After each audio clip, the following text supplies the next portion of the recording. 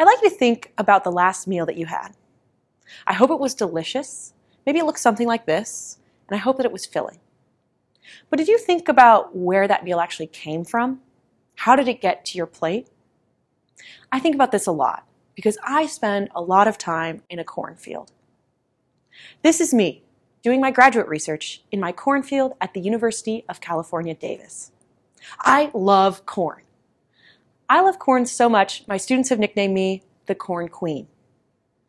Now, if you didn't have corn on the cob in your last meal, I can almost guarantee you ate something that was made with a corn byproduct, and if you ate meat, you ate something that has eaten corn. It is the backbone of the American food supply. That's part of why I love corn so much. It is so important to helping us eat. But I also just love being out here in my field. Corn is fun because I get to start here. Just a seed, something so tiny in the palm of your hand, and that is where all of your food comes from. I get to put the seed in the ground and then watch it slowly pop up like this. Here is where the biochemical beauty begins. Everything we eat comes from 3 simple ingredients: sunlight, air, and a little bit of water. Here, plants are able to do a miracle, bringing these 3 things together to make a plant, something so beautiful and green covering our planet. After these little things pop up and I give them a lot of love and care, they begin to look like this: corn plants taller than me. Here, I watch them interact with their environment, cope and thrive, continue to grow. And if they're lucky, we get to see this, a beautiful harvest, lots and lots of corn that eventually makes it to your plate. Now, while we were all watching this corn grow up, it was also doing something different, reaching down. In my research, I study roots, this whole world underneath our feet that oftentimes goes forgotten. Plants have to anchor themselves into their environment. They can't move. And these roots connect them with the world beneath us. Now, while I see a lot of healthy plants, I also see a lot of plants die. Now, this nasty ear of corn is caused by a fungal disease. This fungus is called fusarium. Now, fusarium not only makes our food unappetizing, it also produces toxins, mycotoxins, that are hazardous to both human and livestock health. Now, disease, drought, other types of stress cause about 10% crop loss of corn in the United States every year. What does 10% of our corn crop look like? It's a cornfield that covers the entire state of Florida, rendered totally inedible. Now, rescuing crop from disease is so important. It allows us to grow more food. Asking questions about what makes a plant sick and what makes it healthy is so exciting to me as a scientist. On your left, you can see a really healthy corn plant. It's gotten enough water. The one on the right looks not so good. You might recognize this because this is what your houseplants look like when you leave for vacation and you forget to water them. Totally wilted. I ask myself, what differentiates a healthy plant from a sick one? How does a plant deal when it begins to get sick? Not only is this question scientifically interesting, it's also really important. The reality is, today there's a lot of people in our world who go hungry. And 20 years from now, we expect 2 billion more people on this planet. That is 2 billion more mouths to feed. We have to find a way to grow more food using less resources. Food in the future could become a luxury. We simply don't have the arable land, the water, and other natural resources to produce enough food. We only get one planet. We all want to eat. And if we can grow food in a more efficient way, we can help preserve a world for our future. Now, as a scientist, I wake up with hope every morning because I know that my research and that of others can help pursue this dream of growing more food and feeding more people. I'm excited to tell you about that research today. First, we're going to talk about stressed out plants, this fungal disease that I mentioned earlier. Then we'll get into a brand new group of molecules that my research has found that corn makes in response to this disease. Then we'll talk about how to use these molecules to make stronger crops and food for our future. So just like you, plants get stressed out. Maybe you had an exam, maybe it's taxes, maybe you can't remember if you left the oven on this morning and if it's going to burn your whole house down and did you even cook? But we get to relax. We're human. We have ways of dealing with stress. Now, plants get stressed too. Drought stress causes significant loss of crops because water is essential to plant life. Herbivores, like the caterpillar that you can see here, eating the corn that was supposed to be in my barbecue, chew up our crops and destroy them. And the fungal disease, fusarium, also causes significant crop losses. When plants get stressed, we lose them to disease. Now, plants do have a way to cope with stress, just like we do. One way they do so is using chemistry. Plants are the greatest chemists that we have. They produce special molecules to help them deal with stress. These molecules can act as a weapon or as a medicine for protection and support to help them thrive despite all the environmental pressures that they face. I study a special group of these molecules that are called terpenes. Terpenes help plants deal with stress. All terpenes come from a smaller molecule, a subunit called isoprene, and multiple isoprenes are put together in different ways to make these larger molecules, terpenes. Now, all terpenes are made with enzymes. I think of enzymes as little builders, like you see here. An enzyme will take one molecule, a certain shape, and change it into another shape. A subsequent enzyme or builder can then add on new groups, new elements, new functional groups to the molecule to change it again. All of these enzymes are encoded in DNA. They come from genes. When I started working on this project, studying corn, we knew a little bit about the terpenes that were present in corn. We had one group, a subgroup of terpenes that were called the dolabralexins.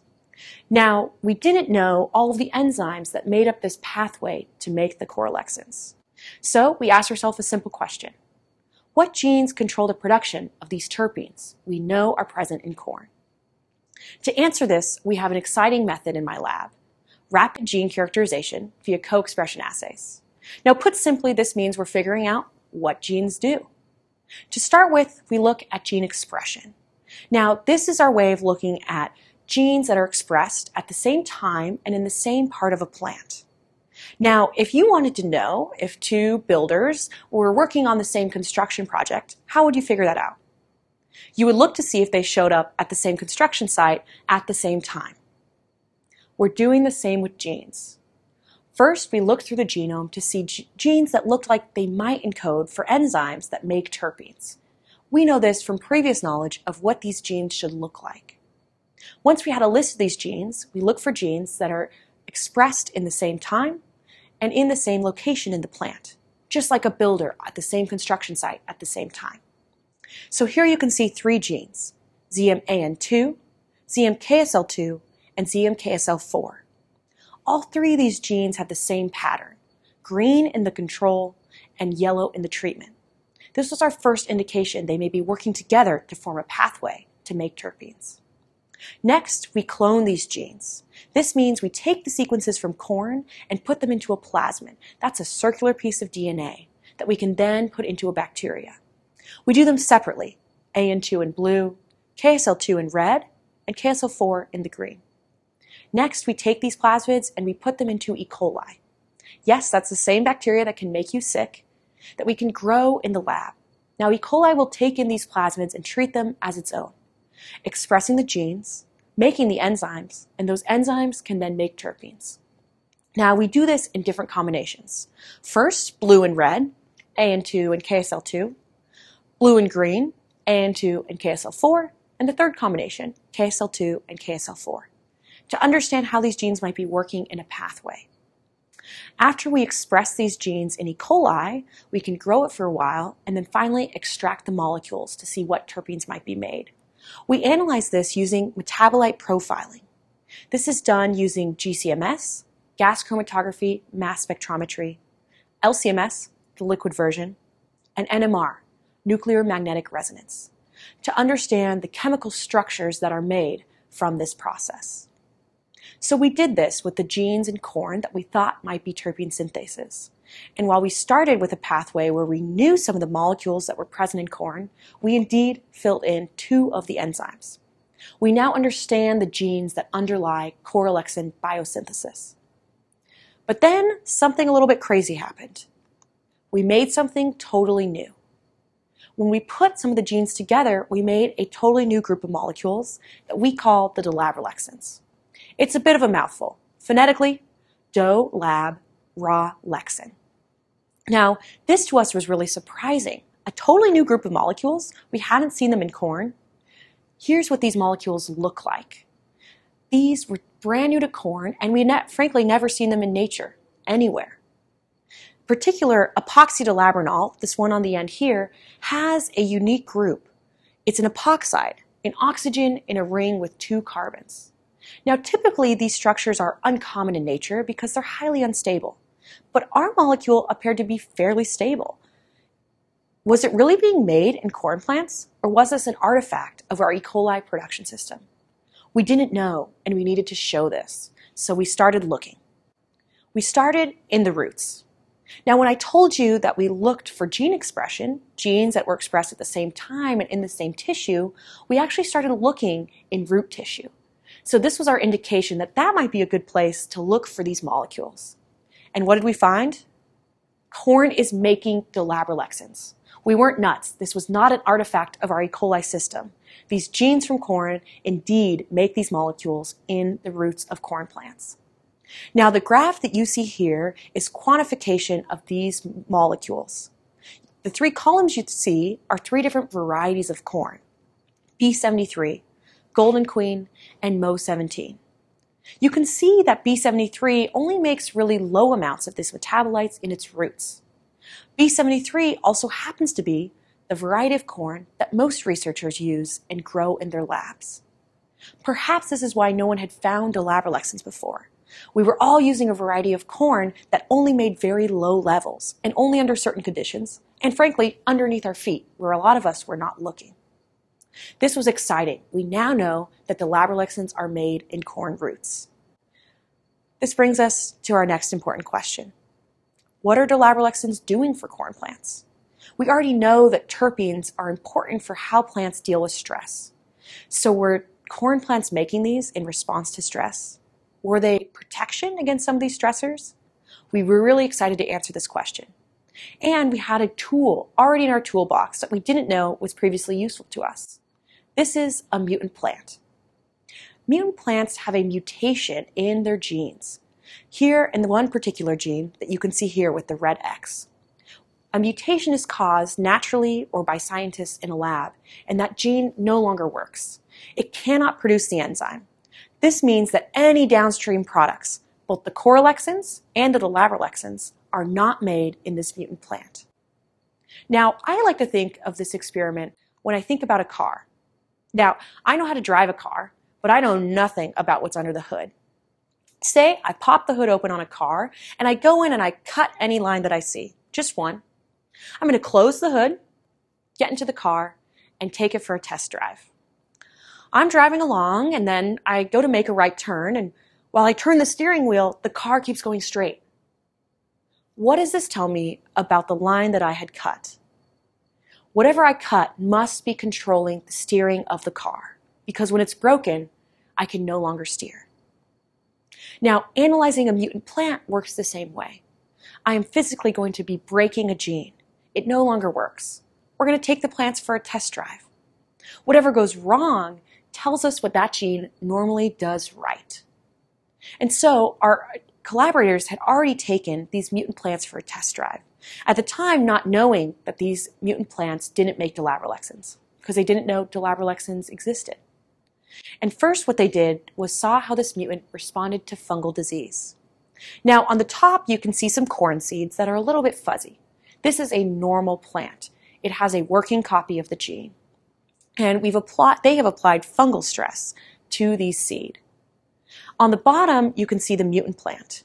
An extreme amount of fungus is growing on here. Extremely fuzzy. You can see it with your own eyes. You don't even need to quantify to know that this is important.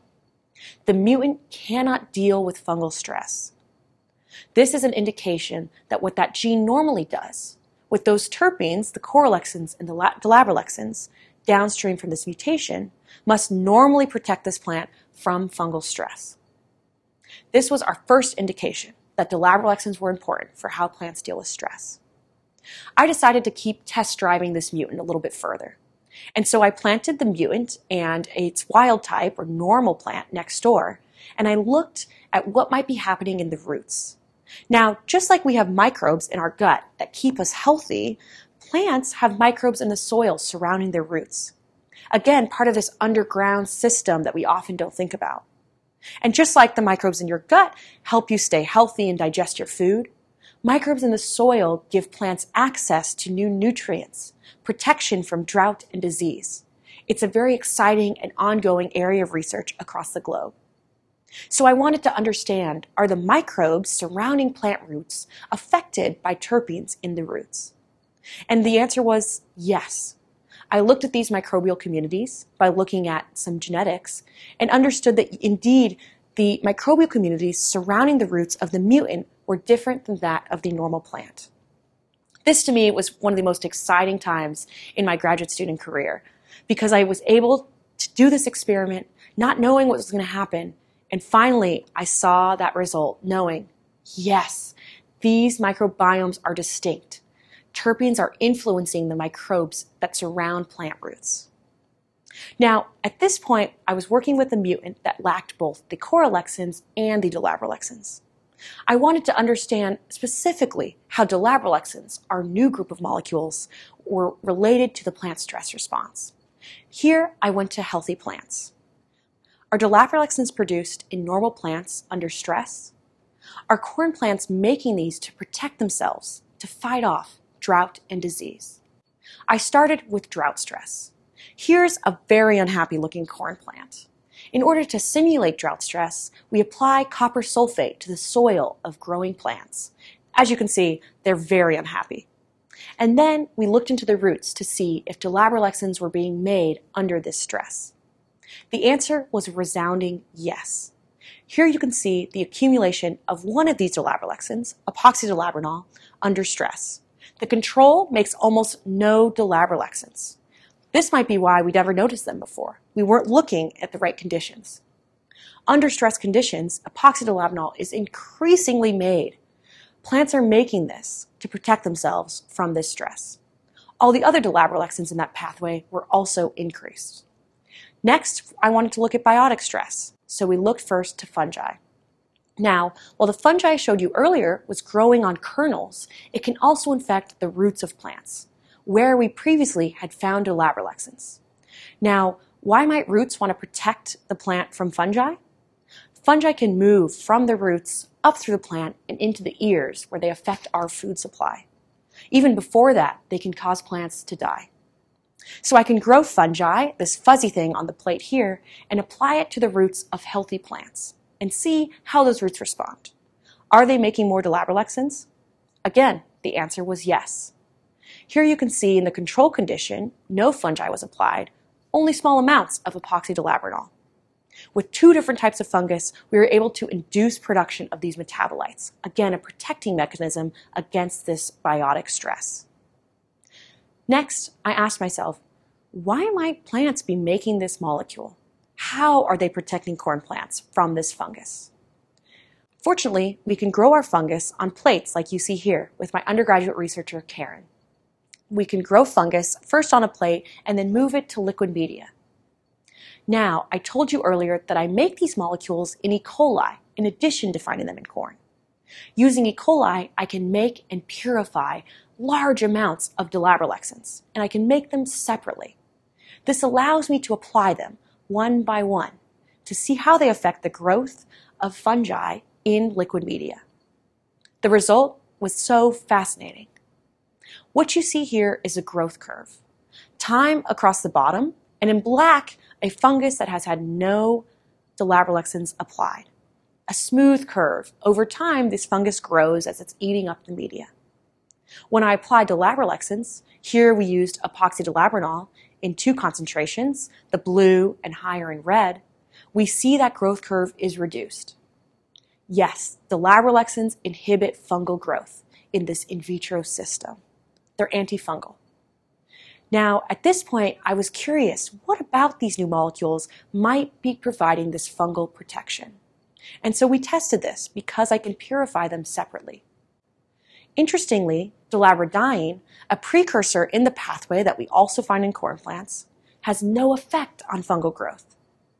Epoxydolabranol, with this very interesting epoxide group I showed you earlier, has an effect on fungal growth. These oxygen moieties are so important to the function of this molecule. Now, this is how I used to think of a cornfield.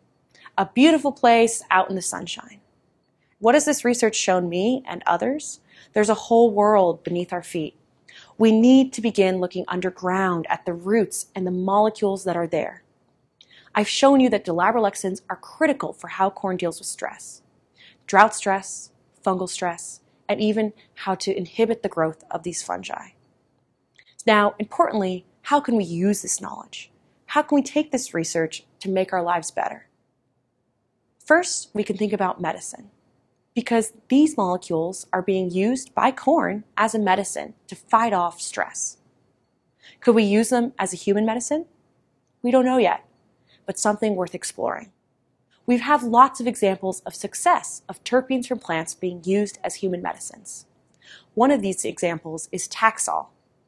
Taxol is a chemotherapeutic used to treat cancer. Originally, it came from the bark of the Pacific yew tree, but we could not get enough of this molecule from the bark. After understanding the genes that control its production and the structure of these molecules, scientists are able to produce it in a lab. Another excellent example is artemisinin, the current best treatment we have for malaria. This comes from an ancient Chinese medicine. Again, after understanding how plants make this and the structure of these molecules, scientists have been able to make this into an effective drug. Important, in addition to human health, is our ability to eat.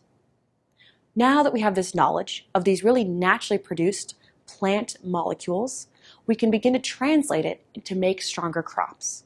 We can breed corn to have higher levels of dolabralexins.